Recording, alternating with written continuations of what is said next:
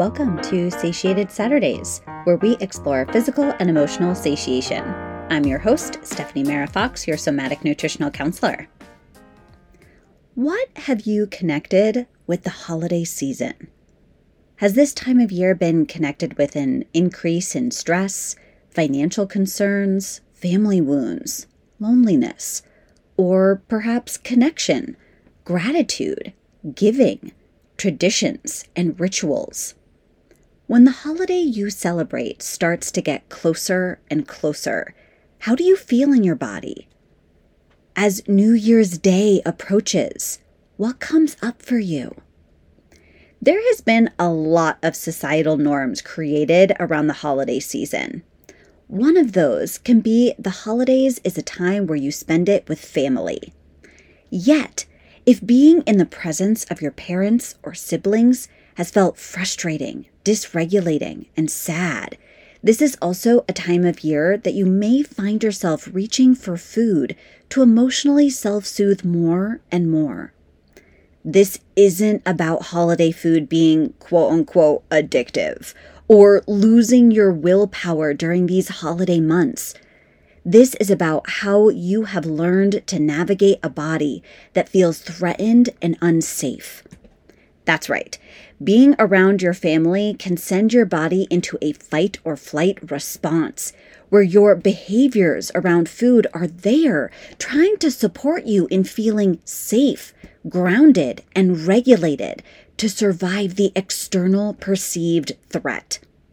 So today, I wanted to offer 3 reminders you can digest and assimilate to navigate this holiday season, perhaps in a new way.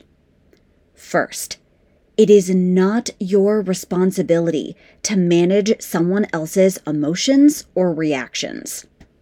You're a growing, evolving, changing human being. You're allowed to show up differently from year to year. You're allowed to set boundaries. You're allowed to ask for what you need.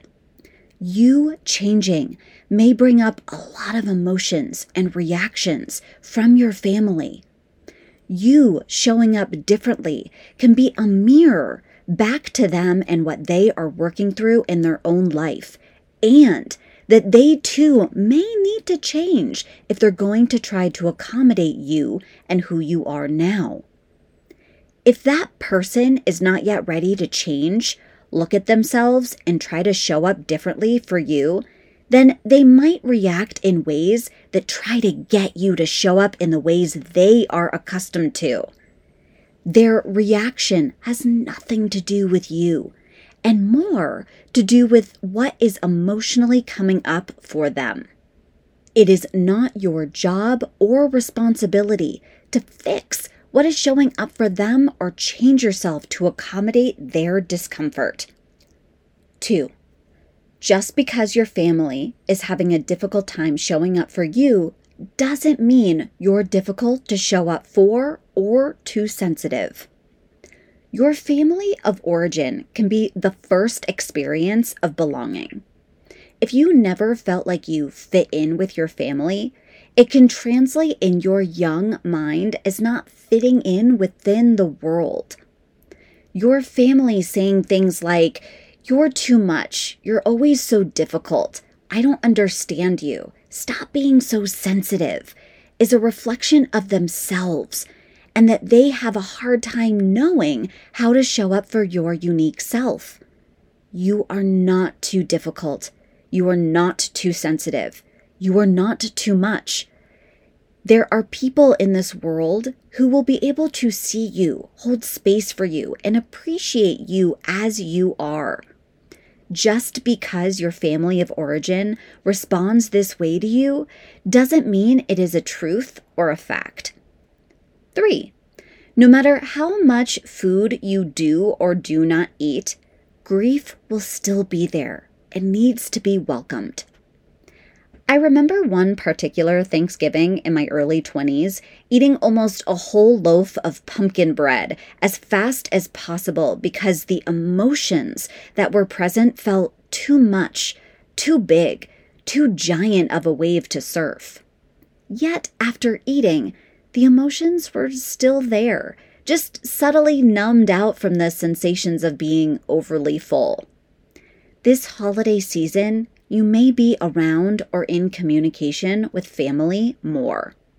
If you have felt unseen, misunderstood, and underappreciated in your family of origin, grief will be alongside you. No matter how much food you do or do not eat, grief will still be there.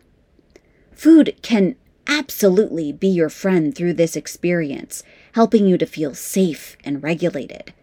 And the grief will need to be sat with and welcomed to the table. When grief gets to be in the passenger seat during the holiday season, you step out of fighting what wants your attention and presence. Grief gets to be along for the ride while you're behind the steering wheel, deciding what food behaviors are going to support you in feeling the acceptance and unconditional love you desire. You have always deserved to feel loved, seen, heard, accepted, and understood. You're going to be making the best food decisions you can this holiday season. Sometimes choosing to eat a food to self-regulate will be the optimal choice, and other times you may actively choose to self-regulate in other ways. Be gentle with yourself, and please know you're not alone in what you're experiencing. Through the rest of this holiday season into the new year, my Intro to Somatic Eating mini course is back on sale for 50% off until midnight on January 1st. If you would like more tools in your eating toolbox, this mini course will offer you 3 new somatic eating tools to support you with creating the empowered and embodied relationship with food you have been wanting. You can find the link to the Intro to Somatic Eating mini course in the show notes. And as always, if you have any questions, email me at support@stephaniemera.com anytime. Thanks so much for tuning in this week. I hope your holiday season goes very smoothly and looking forward to connecting with you all soon.